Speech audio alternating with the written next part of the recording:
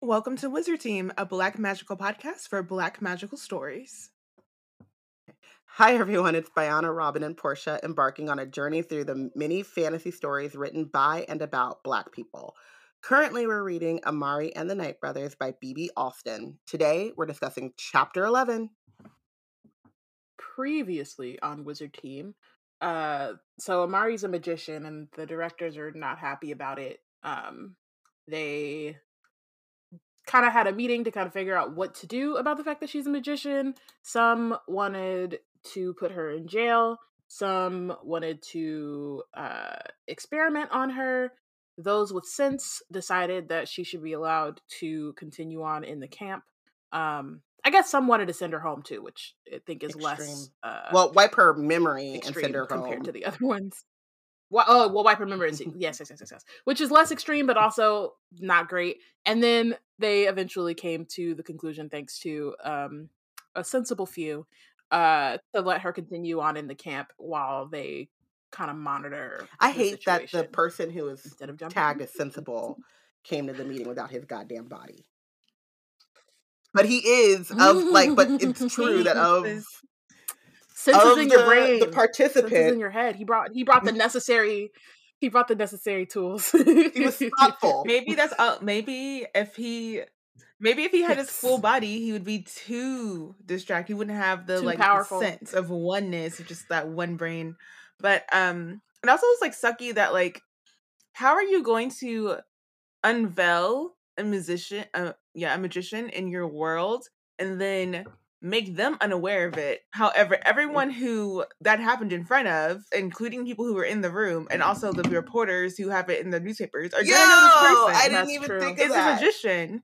They're walking around unknowing, and you're just putting them in this what? How would that have helped at all? That never even crossed my mind. That is the worst. Me neither. But that's vigilante or that's just setting her up for everything. I feel like it was a movie. It was a movie. I think it was also a book, but I didn't read it, and I can't even really remember the movie. Minority Report, where they would lock people up for pre-crimes, crimes that they thought about committing. That is what that just that is wild. That is no, not at all. Sense. They would have to wipe everyone's memory of Amari Peters.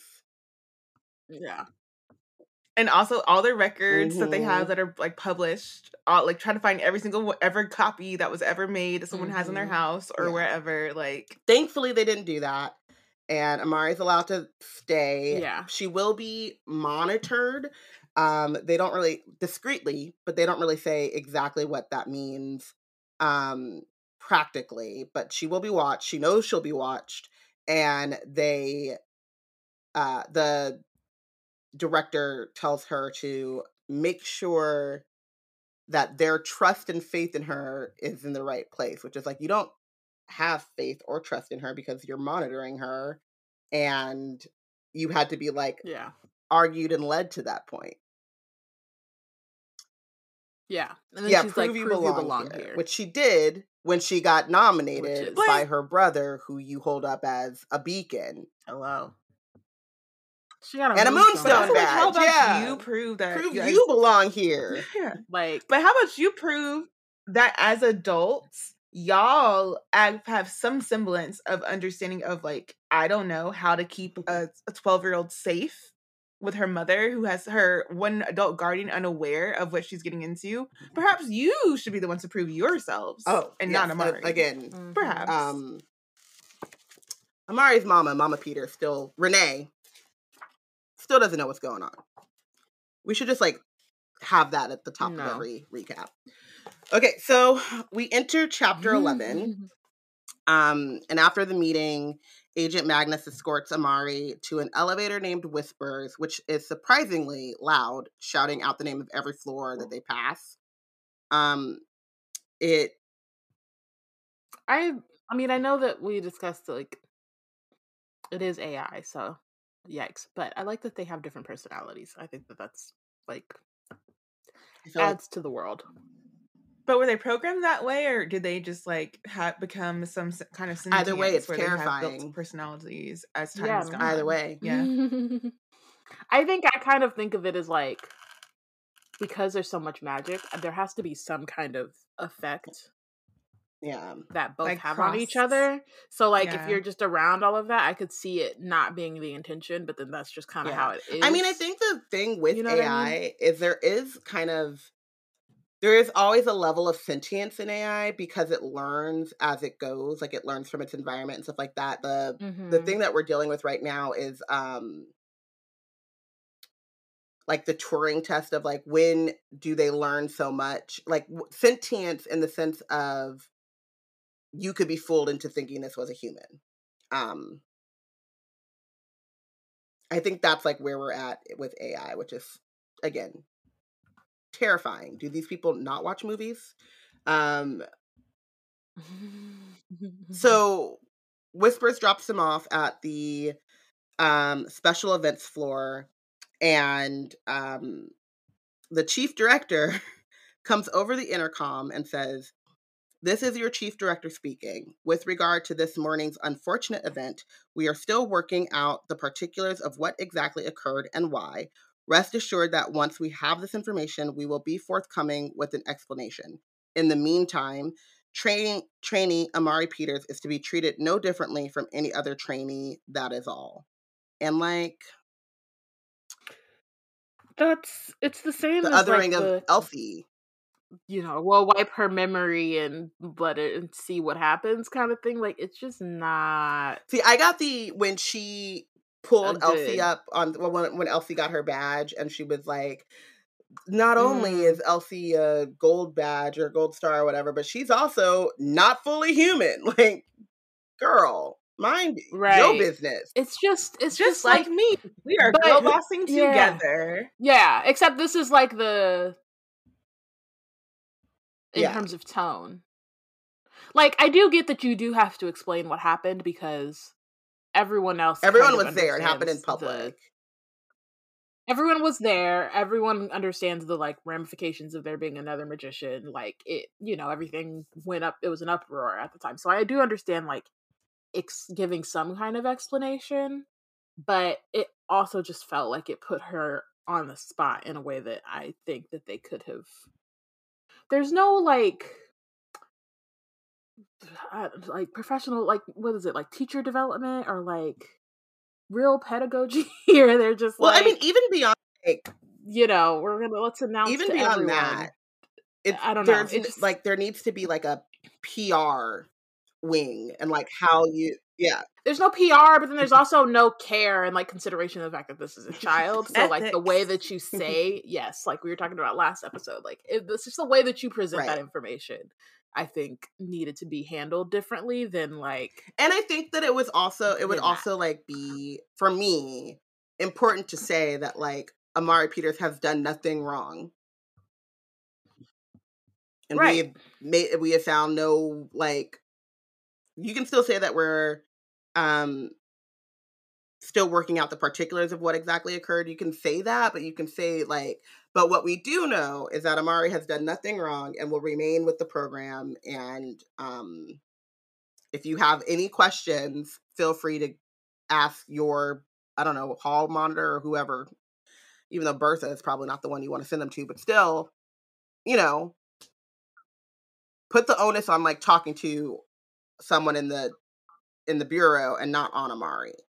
I also, for this part, I had questions. I was like, what are, like, we are still working on particulars, like what exactly occurred and why. Like, which part are you talking about? Amari's like illusion of like the glass breaking and y'all like making it clear that she, like, it was an illusion and not actually her breaking anything, or the fact that she's a magician? Like, what are you trying to explain, and how are y'all going to explain it away? Like, what are you actually trying? Are you trying to cover it up? Or are you actually trying to like tell people the truth about what is the mystery? Like, we need an explanation for why Amari is a magician. Like, what is it? Like, what are you committing yourself? I think it's also interesting too, because they say, rest assured that once we have this information, we will be forthcoming with an explanation. But like, they've already shown through the way that they treated like Quentin's disappearance and magicians in general, that they are not the most forthcoming group. And then these, by and large, are trainees. They're not members of the Bureau. So it's very easy to think that they could quickly say, like, we don't actually owe you a full explanation until you join the Bureau or whatever that is. So, and then even seeing how they dealt with like Elsie and like the two roommates that refused to room with her because she's a were-dragon. Like, how do they know that she's a were-dragon? Did Elsie like let that information out, or did you like? I feel like you should. Did Bertha? Bertha was like, "Oh, just so you know, like your room is one with a were-dragon, and we have to tell you because your parents would be upset if we didn't." And I think that like, I don't see an issue with telling people that like Elsie's a were-dragon, or telling people like Amari's a magician and needs to stay. But it's like Bayana said, a lot of it is the how and the framing, which is going to like really impact their experience. So Magnus, and like how well the institution is actually like trying to help the situation rather than just like scapegoat the person that is different. So Magnus says they were the ones who wanted to treat you differently in the first place. Bunch of superstitious clucks. They'd jump off the roof if someone told them the building was unlucky. And I kind of appreciate this statement as like superstition and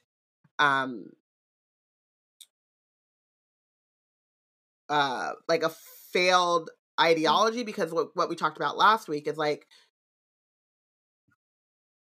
the Bureau has come up with this very like with no nuance, very cut and dry, black and white. If you're a magician, you're evil or you're bad, and not really thinking about the cause and effect, or the fact that like the magicians that they know of, these two Moreau brothers, are evil and bad and somehow stole, or however we, you know, a lot of this is like mythology at this point and a bit of propaganda, but like we don't really understand how magicians happen naturally, or how or what that is. Like the entire Bureau is set upon the fact that like humans have a magic potential, but they need Merlin's crystal ball to unlock and enhance that potential. And so any human in the known world has some level, or could possibly have some level of magic, right? Anything from extraordinary organizational skills to like Amari being an illusionist. But the Bureau has decided the only way that they can tap into that is through this one thing that Merlin designed a millennia ago, or however long, probably not a millennia, but like time ago. And then they stopped like investigating or figuring out why. Well, we think, because there are departments that they won't tell you what they're studying or whatever. But and that's the story that's been told. So like I do kind of think I appreciate Magnus saying like superstition, because it is true, and we kind of mentioned like the only reason why Amari is deemed dangerous or extremely illegal is because they concluded that. Like this is actually a really great opportunity to see what a magician could be without any interference by the Moreau brothers, but they've already decided. Yeah, they're not seeing it as an opportunity. They see the magician as the common denominator instead of the Moreau brothers themselves as like the reason why these people have historically not been good. Or even themselves as like a thing too, because if you're persecuting them and you're automatically deciding that they're evil and they haven't actually done anything to show that, then like, I don't know, maybe at some point they're like, you know what, how about I just get revenge, because y'all aren't gonna let me do what I want to do. Like, what if there's a magician out there who really wanted to be in the Department of Licenses and Records, and they were like, I could revolutionize this whole system and like make sure y'all are really organized and like on point, and they were like, no, you're evil. And I think like, fine, I'm gonna go be a secretary for the Moreau brothers then. And I think we've talked about this, and this is like sociology like 101. Like this is like the thing. We're the Knight brothers. I don't know if it's the Knight brothers. But this is like literally like one of the first things that you, and it always when I got to college and I took a lot of sociology classes, like was super frustrating to me about like systemic problems is like if you disenfranchise people, if you take away their ability to participate or get ahead in like the main system, the only recourse they have is to go outside of the system, right? Like if you put people in food deserts, the only recourse they have to eat is like fast food. You cannot blame them for a rise in diabetes. Like you did that, you know what I mean? Or like there is a clear reason. If you cut people off from being able to make money and they turn to crime, that's a clear cause and effect, right? It's just like it's very clear. And so this is one of those moments where you're like, what's not clicking to the powers that be? So we get my oh, go ahead. But I mean, the thing about the powers that be is that they don't want things to change. They just want to maintain power, so they don't really care. But also the fact that, like, for me, I was thinking, in that lane of thoughts, this kind of felt like Magnus making this comment about them being superstitious or whatever. Like this, it kind of feels like it's like an excuse for their prejudice. Like, oh, they're just like superstitious. They're always like unfailingly and like unflinchingly just superstitious, and I feel like it's like not actually airing out the like actual prejudice that is inherent in how they treat magicians based on two men. Yeah, but I think, and this is where I was talking about with like the sociology and stuff, like sometimes people will internalize the mythology and the mythos and like the like we see like these people are lazy, right? And like that's all, and they don't actually do like sometimes we're so removed in time from the like setup of the system and the people that continue to uphold it. Not everyone. I think that like, you know, everyone understands these things to a different level, but a lot of people will uphold something because they believe in the mythos or whatever was being told to them, and they do not interrogate further, right? They believe magicians are evil, but never once do they have like the intellectual curiosity to go, well, why? Like you ask that one question and it all starts to unravel, right? But like there are a lot of people, it seems, upholding this magicians are evil thing because that's what they know and that's what has been told and that's the story that is passed down, and they do not question it. So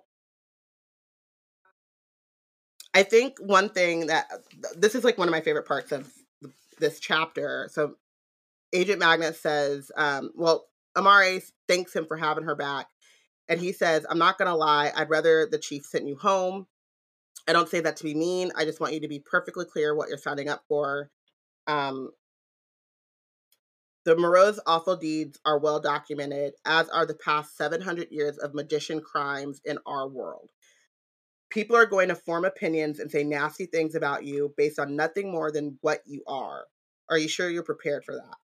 And then Amari smiles at him in Black Girl. She says, or she thinks, being a Black kid from the projects makes Mr.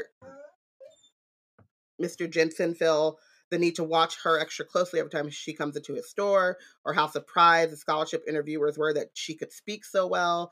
People assume stuff about you based on things you cannot change about yourself. So I just do my best to prove them wrong, to be the person they're not expecting. Amari Peters, changing minds one person at a time.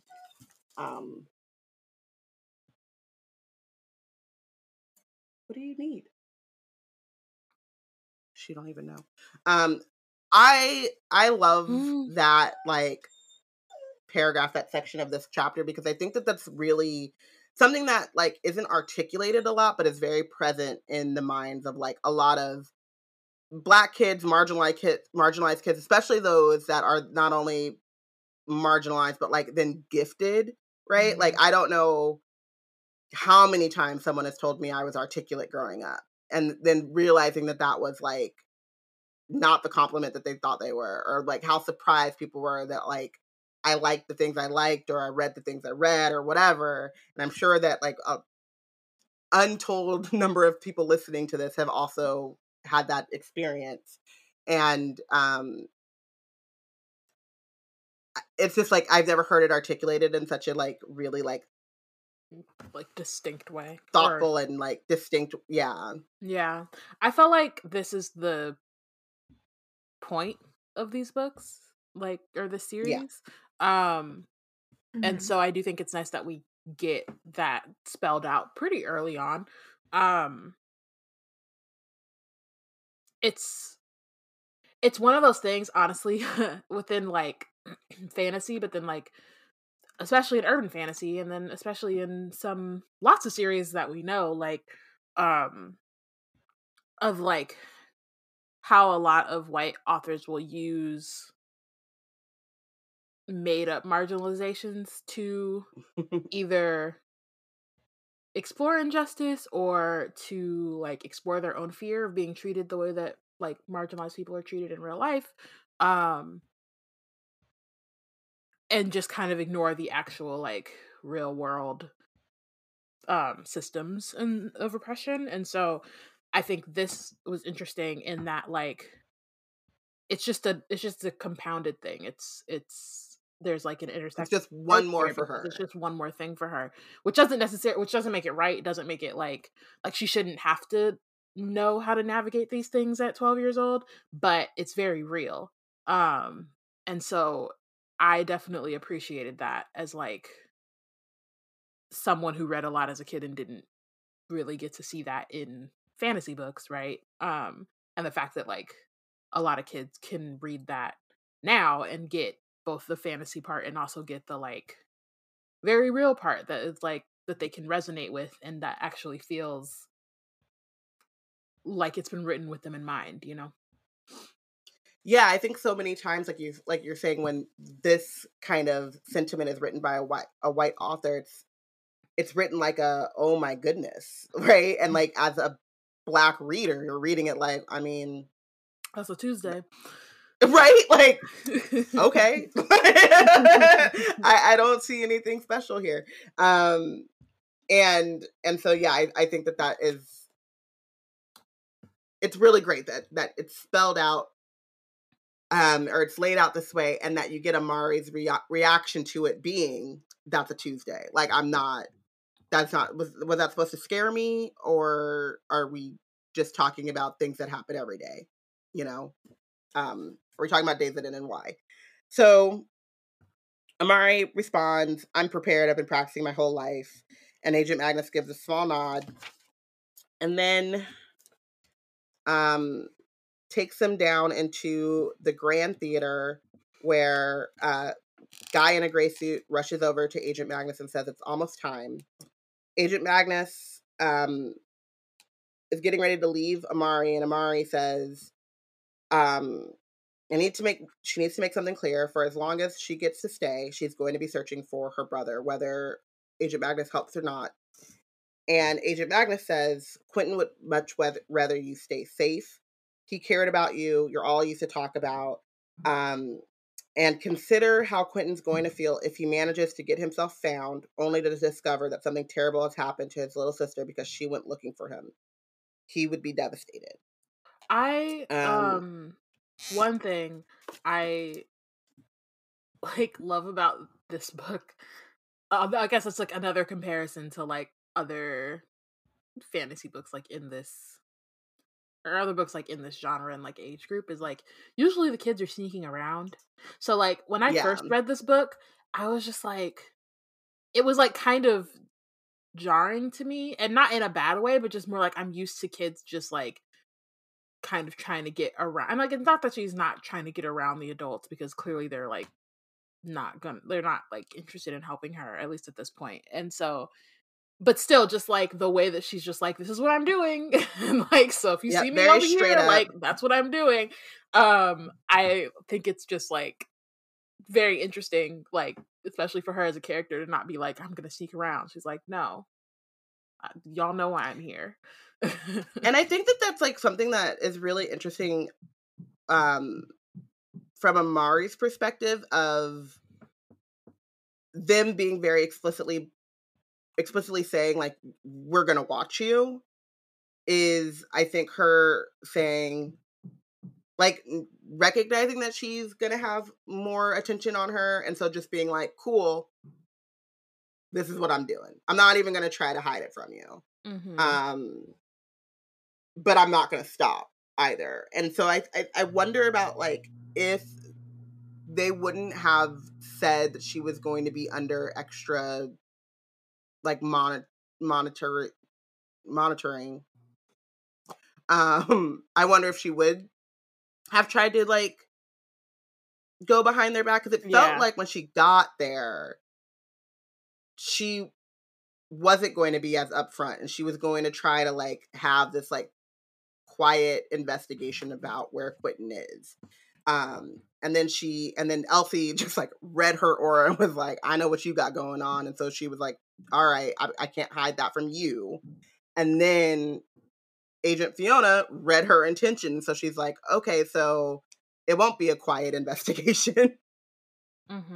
Cool. So I don't know, but I have a sense that, like, that was kind of her intent, to sneak around. And then she was like, well, that's not going to happen, but I'm not going to stop what I'm doing. So I'm going to pivot and just make it plain. Yeah. I think it helps that before she got here, all the things she tried to do in the dark were immediately taken away from her. Like, 'cause they just could not happen. Like, she tried to sneak out of her house without the neighbor really catching her. That backfired. She tried to get downtown in that ugly suit without getting clowned. That didn't happen. Like, so it's like, I feel like at this point she's like, you know what? I can't even keep nothing to myself. It's fine. It's fine. Yes. I'm going after Quentin. Just so you know. We're all on the same page now, right? Okay. Like, it helps that, like that kind of, I could see her just being like, oh, well, like, clearly every time I try to do something in, like, stealth mode, it's not happening. So let's just do what we gotta do here. It's like, just let y'all know. So if you see me somewhere that you think I shouldn't be, you know what it is. Right. Just a blanket, like. And it's also for her safety as a Black girl. She's like, look, I know how y'all treat me. I know how it is already. So don't be trying to play, Amari's a thief or some other, like, Black thing they want to, like, stereotype they want to ascribe to her. Like, no, Amari is trying to figure out where her brother is. Thank you very much. What are we doing today? Same thing we're doing every day, Pinky. We're trying to find out where Quentin is. So Amari says, like, Agent Magnus just dropped a truth bomb in my face and then walked away. And so she's feeling a little guilty, right? Like, yeah, Quentin would be upset if something happened to me. Immediately, she goes into the Great Hall. Elsie has been, is waving her over because she saved a seat for her in the back, which is, like, best friend behavior. I'm going to sit in the back because I'm going to be able to see when Amari comes in, and I'm going to save her a seat. She's such a good friend. Elsie says... On top of being a dragon. I love that for her.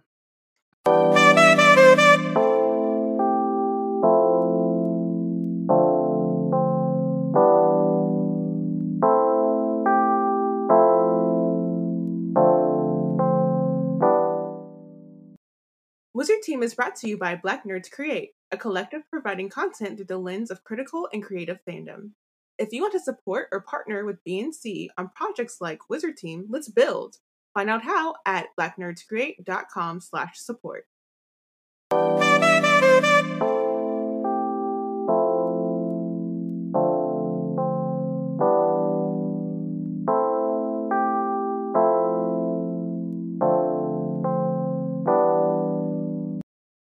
At Black Nerds Create, we love all things fandom and creation, and we especially love fantasy.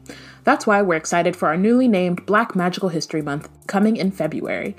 Black Magical History Month is our 6th annual celebration of Black stories, characters, and fans across different fantasy media. Get ready for a month of digital events, challenges, and community turn-ups all across social media. To stay up to date and get more information, go to blacknerdscreate.com. She says, your aura is yellow again. What happened? And then she's like, are you really a magician? And she says, I think so, an illusionist. And Elsie says, well, if anybody gives you mean looks, just let me know and I'll, Amari, not breathe fire on them. I read that with a very Gen Z, not the fire breath. No, but I read it like not breathe fire on them. Right. You ain't got it. Girl. You ain't got it. You gonna make a like, what are you gonna do? Invention? Right. Exactly. What you gonna do? You gonna breathe hard, you but just not gotta have like fire? not brush Like, your teeth I for a see couple you, days but and then we breathe. both know. That kind of fire? Is that what you're talking about? Right. Yeah.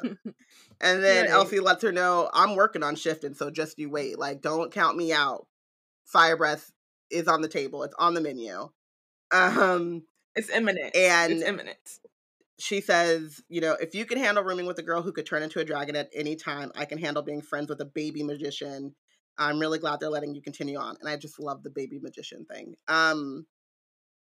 So Elsie then explains to her that they're in the Great Hall or whatever it's called, for a presentation from each department explaining what they do and why you should choose and why they should choose them to like intern with or like do the camp with. So it's that 1001 careers pamphlet all over again.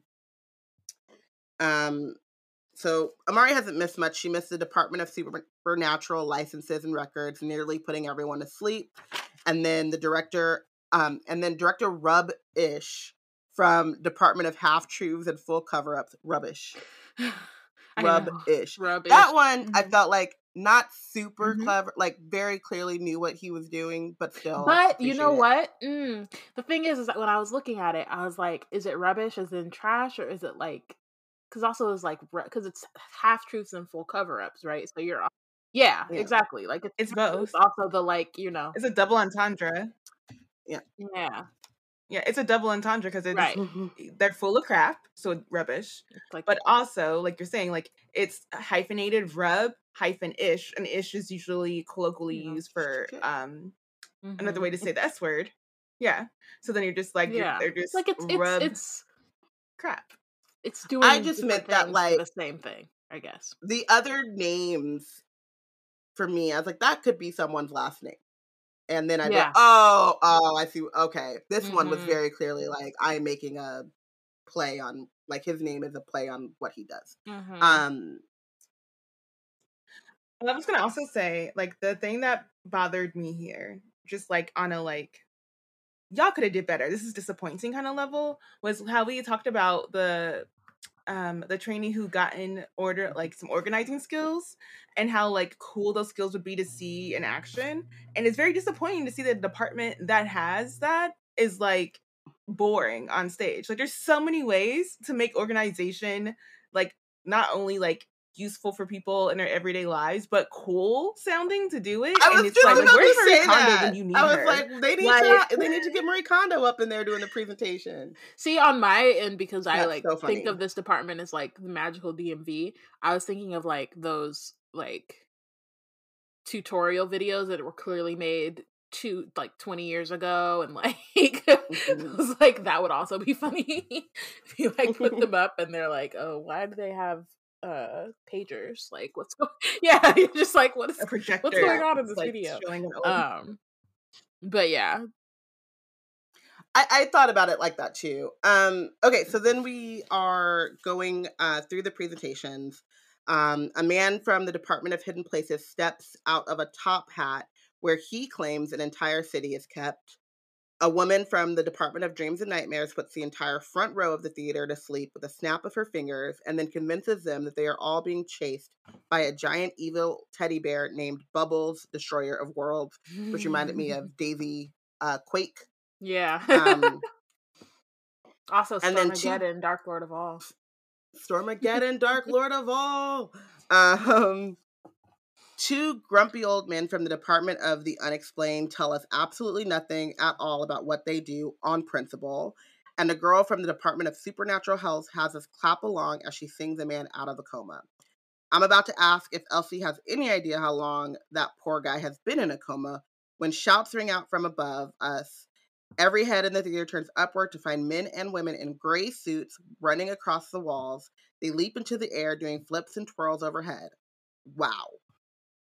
And then Agent Fiona comes out of nowhere, standing upside down on the ceiling and draws a bow and arrow She fires a single arrow that explodes into a flash of light and branches out, destroying all of the plates that the people at the gray suits threw. And then they all land on stage, bowing to thunderous applause. That was amazing. And then Agent Magnus walks outside and says, I'm guessing you all know an agent when you see one, and I'm guessing a great many of you are thinking of trying out. Am I right? Well, what they don't tell you is that there ain't a more dangerous job in the whole bureau. Agents get hurt, good agents too, in nasty, gruesome ways. I know I'm wasting my breath. You'll all be after the glory and excitement that comes with wearing the gray suit. You all want to be real-life superheroes. Am I right? Well, just don't say you weren't warned, and then turns around and walks away. Which I have not heard a more convincing speech in my life. Definitely don't want to be part of the bureau. I had so many thoughts about this, like, whole scene. Like, one, I don't want to be an agent. I think maybe the Department of Hidden Places, or like maybe well, I wonder Department of Unexplained might be interesting. Like. No, but I just am like not trying to be. I mean, trying, like, they're not even like the fact that they're cops aside. I'm just not trying to like be run. But it's like even they could be couture suits. No, and I'm not trying to go outside to run. I'm not trying to really do in danger. I'm not trying to be putting myself in dangerous situations regularly. I personally, I just think like the whole wide world of magic and like that's what you want to do. You're gonna be a it cop. Just feels like it's been done, you know. Personally, but when I read the passage, I was like, it reminds me of like the demonstrations you see in like other fantasy books that do stuff like this, like the Dauntless and Divergent, and how like people like it appeals to like outwardly like extroverted reckless people as well as introverted reckless people, and usually like in these books it's usually like an introverted slightly reckless person who's the protagonist, and they see this like presentation, they can see all this cool stuff ahead of this, and then this happens, the dangerous people come through, and then suddenly they found their like, oh my god, like, I really want to like be famous for this, and I'm just like, I want to throw myself to the wolves, and you're just like from Amari's perspective. Every single time this happens when I read a book, I'm like, never me. Never. Think it makes a lot of sense. Like for the way that Amari thinks about it, I'm like, yes, obviously, this makes sense. If you chose something else, I'd be like, what are you doing? Yeah, like I'd be like, you're tripping. But myself personally, if I was there, that would not be where I was interested in. And like, it would not appeal to me. Yeah. But I have to say that I was a little disappointed in Amari thinking right then, because she says, I'm thinking about trying out for a junior agent, and not just because of how cool the Supernatural Investigations presentation was. Everything about Quentin is there. It's where he works, where the people who knew him work, and even where the people who are searching for him will be. That makes sense. But I was disappointed when she was like, wow, a couple of them swing. Like I was clapping too. My heart's pounding with excitement. That was amazing. And I'm like, girl, I think I would be that way. And then I'd be like, but it's not for me. Waking someone up from a coma. That's amazing. I think I would be like, wow, that was so exciting. Acrobat. That was my thing too. You put on a show. Good for you. Yeah. Oh, you talking about danger? No, thank you. Yeah. Like I would clap for that. Yeah, no. It's like I'm like, I would be looking at the gymnastics that we're having. I'm like, I can't. I'd be like, this is very no. Yeah, nice, it's well done, but it's not for me. You know. Yes, but as you're saying about the woman in the coma who's singing people out, like all these other cool things are happening, and I'm like, for me, it's like hard because like there's so many different abilities you could have, and so I'm sure the woman's thing was something like sings health or whatever, but I'm like, if you have an ability that is like fluid and can fit in any department, and like is there a way to like where you can hold access to multiple departments at once, or do you just have to like train in the different departments and then just like move around? They say that your skill level, you have to kind of have a focus, right? Because they mentioned earlier when she was first reading the 101 Careers, or when she was reading the invitation thing, that like you can, if you decide that you don't want to do that, you can come back to the camp and start over and do it. But I'm saying like as a grown adult, like after you've been there for what is the, you know what I mean? Yeah, I don't. Yeah, maybe some shadowing. But but I just imagine now seeing like a 40-year-old at the summer camp being like, I was in the Department of the Unexplained for 30 years and I can't explain it. But I feel like usually with those things, they'll find you the appropriate like entry level job for your skill set that you've already built over the 40 years, and then just like that's what we hope from there. So anyway, so Amari's like, listen, that's where I'm gonna find the answers about Quentin. But Agent Magnus's warning felt especially meant for her, a reminder of what he just told her about putting herself in danger. I also want to say that Agent Magnus's, and I'm sorry, this might have been your point before I interrupted you earlier, Bayana. His speech was not an effective speech. Like, nothing that he just said. If anyone wanted to be like, he was using the same like the whole like propaganda and like talking point and motif of superheroes to talk about the job, while also acting like he was trying to dissuade people from doing the job. Why would you call these people superheroes once again if you want to dissuade people from being in the job? And you being a grump, it makes you sound like a mysterious grump who's been there for years and not like an actual person who actually cares. The whole thing is whether people join. Like, for one, he's not the head of the full department, so like I do get it. Like, this is his job. Like, what's his name? Van Helsing was like, go over there, recruit some people. You know what I mean? And so everybody else is excited. They're like, I'm about to jump from the ceiling and like do a flip and like all this stuff. So he's just like, okay, well, I'm about to tell y'all, it's not all of this hullabaloo, but that's not, like you said, not effective. In my head, I'm like, if you really wanted, again, bringing back the projector, like sex ed in 8th grade, when they just like show a bunch of different STDs and they're like, do you want this? Like, that was legitimately an experience I had. It was like, is this what you want? And I was just like, no, but also no. Like, what is, and that's like, no, literally, like, I remember watching it and being like, nah, but like, this doesn't seem like it's gonna dissuade anyone. It just feels traumatic for no reason. But like, maybe that I think it would get the people who were slightly thinking about it, but like not fully, you know what I mean? But not after all that flipping and stuff. They would have to dead that and then just do, again, just the and that's show what I think of like, this is the truth of being an agent. Do you want this? And then most kids would not sign up. Like, oh, do you see? Yeah, like Agent exactly, like his partner, like missing in action, like in all Incredibles, the years, all the injuries. When Mr. Incredible sneaks into the thing and he finds out about all the girls that have been killed by the robot, so like it had to be one of those where like missing, dead, like all that, and then I think it would have worked, but I think he's working within the parameters of I feel like that was already, they had their rehearsal and they did everything, and then he pulled an audible with his speech. Like, he actually had a speech written that was supposed to be like rah rah rah, and then everyone was standing there as Magnus is like, it ain't all that. But I do think it's interesting too, the kind of like built-in cynicism that he has. Like, you guys are already infatuated with the idea of superheroes. I know what's on the pamphlet. I know what you've read, and so therefore I don't foresee me.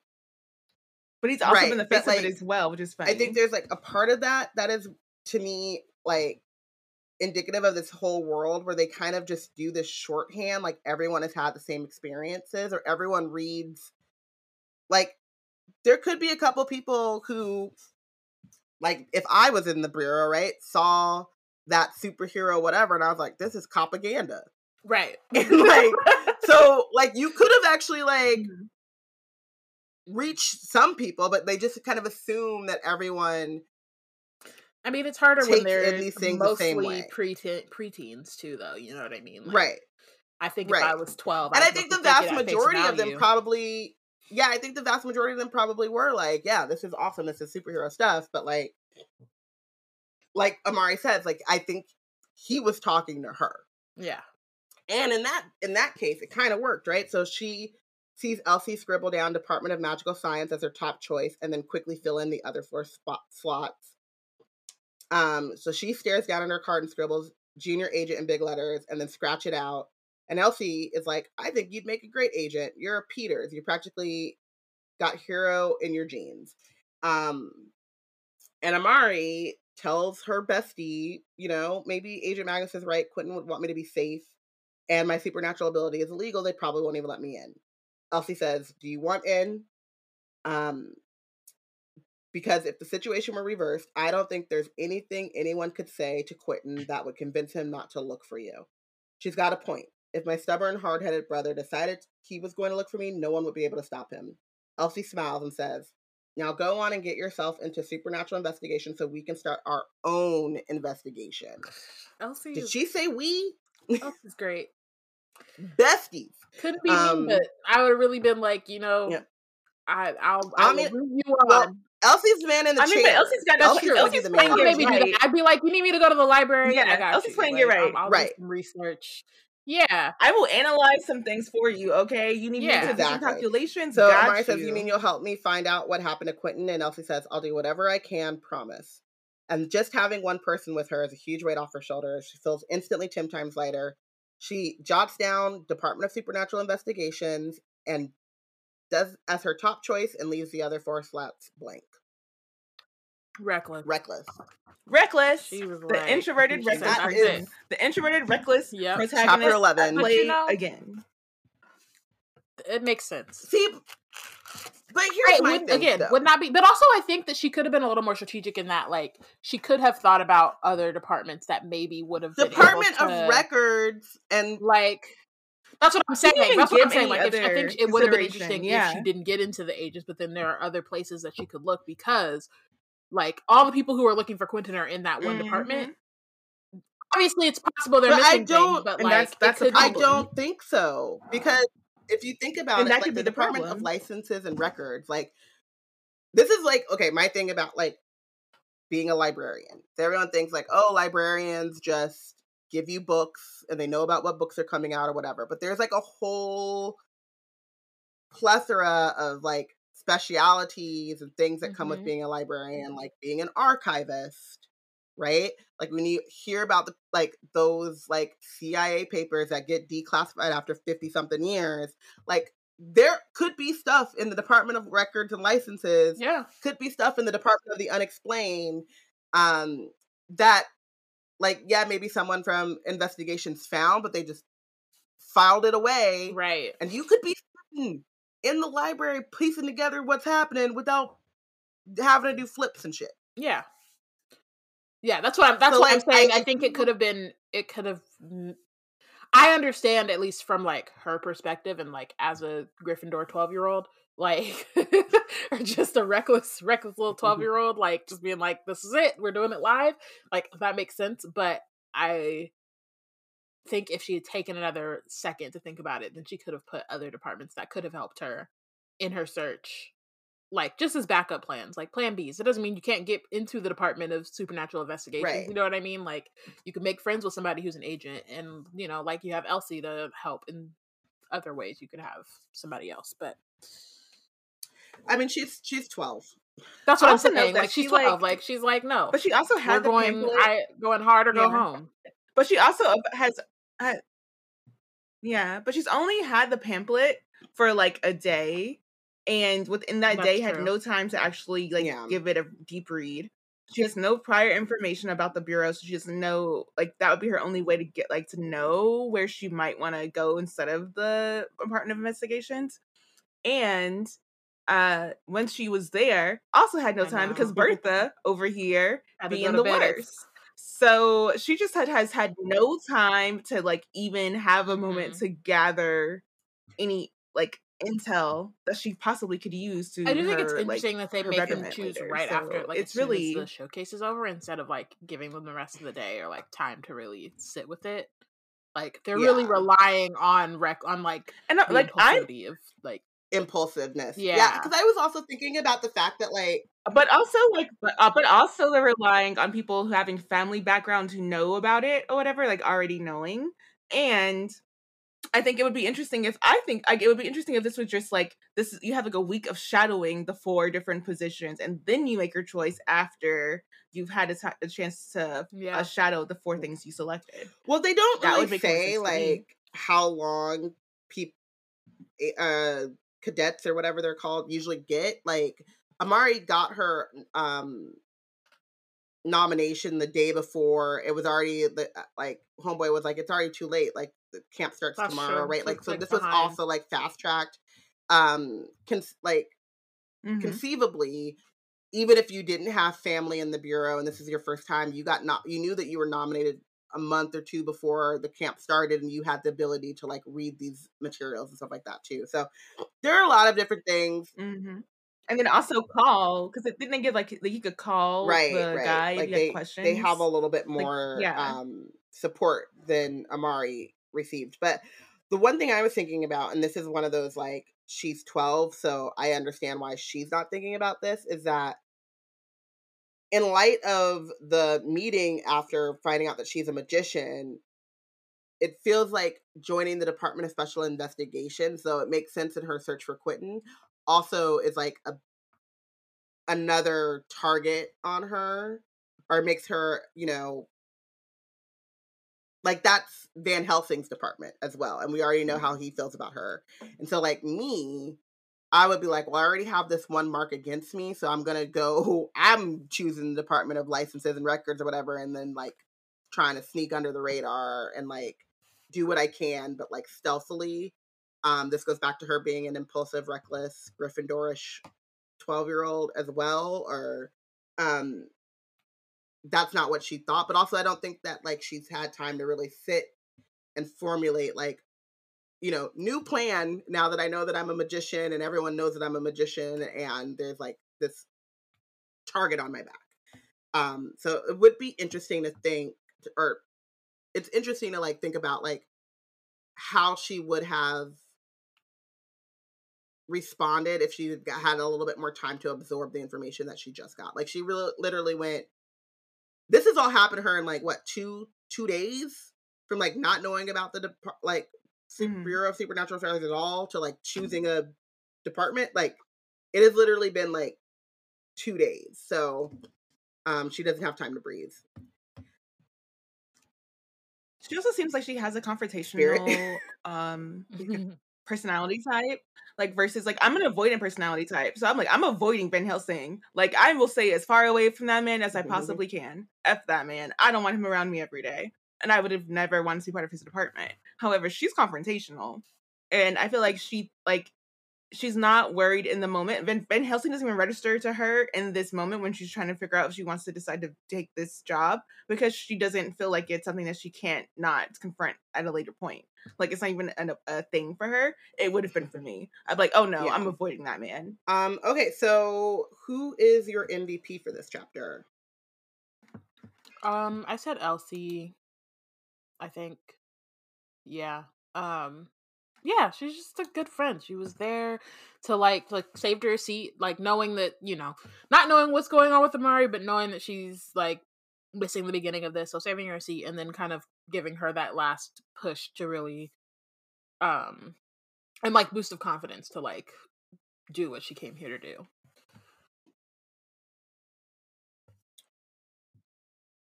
I also gave Elsie as mine, as she is literally like the wind beneath Amari's wings, and the one support person that we've seen her have. Like it's only been a day and she's already willing like to be like gang with her. And it's sad. Like this is isn't this real life where it's sad that you like make a deep connection with someone because you're both from a hurt place, from like people didn't want to like spend time with me and like be my roommates, and you're down to be my roommate, and that's doesn't a decision that you made lightly. Like you're in it, and so I'm making this decision that's not made lightly either to support you. And I love that for them, but I also hate the circumstances for them. And so it really is like heartwarming in all those different ways for me. Yeah. I mean, it reminds me of like, I think my best friend and I also made Elsie my MVP, but I think like my best friend in like elementary school, we had the same birthday. I think that was like the Lynch sealed it. We now are best friends. And then my current best friend who I met when I moved back to San Diego in high school, so I'm in like 10th grade, don't want to be here, like, you know, ripped away from whatever. It was her first year at this school too, and we both liked NSYNC, and that was like all right, we go together now. And I think that that's so funny now. When I watch like Aminacha go to the playground or whatever, or like, and think about like myself, like how many like check marks like no new friends over here at my big age, but like how easy those connections are made. And then like, in some ways they break up just as easily, right? You make a best friend at the playground and then you never see them again. But then in other ways it's like, you know, me and my best friend of damn near 20-ish something years, we both were in French class and we liked NSYNC. That was what we hit it off on. And like, and I also like the fact that like Elsie saved her seat not knowing, right? Like we don't know, like people that were kind of embedded in the bureau and stuff, like Elsie, who's kind of grown up around this, like know that like being a magician is illegal. So why wasn't Elsie's first thought, oh, she going to jail? I'm never gonna see her again. That sucks, you know? So just like having that faith that Amari was gonna come back to, I love that. Benched. The chief director, just because I feel like she should have handled the like way that she kind of presented that information about Amari at the beginning of the chapter better. I don't know. It's one of those things where like they remind you often that it's like, this is a workplace. It's not like they have this camp for kids, but it's not really a place for kids. And I feel like that's a little like, this is like a moment where we kind of see that is like, she doesn't really have, I don't know, like it's not a school with like a principal, right? And not that like, you know, we saw the principal at Amari school, so it's not like they're like gonna necessarily be better, but I think just the way that she's thinking about it is less on a this is a child kind of thing and more like this is a problem to be solved. And so yeah, I just feel like she could have handled that better and figured out a better way to support Amari while, you know, keeping an eye on her. I don't think that it like is necessarily bad for them to learn more about her magician status, but it's just like kind of how they're going about that is not great. I also made the chief director my bench person, but for me it was because I had to find someone to take the blame for like, yeah, I didn't like the announcement thing. I think it was very underhanded, and I think that it in the same way that Magnus's speech was ineffective for people who would want to join the department because it's not actually backed up with anything to help them think through it. Same for that announcement, and that like it doesn't deter anyone from having any prejudice against her as a magician. It's not really like showing any like institutional support. Like if my announcement, like even like a quick little rejoinder, like, and if my announcement is like, if you go against my announcement or if you do something like in the opposite effect of what I've announced right now to like treat her the same, there will be consequences. Like put a little bit of behind it so people would actually do it. That was a thing for me.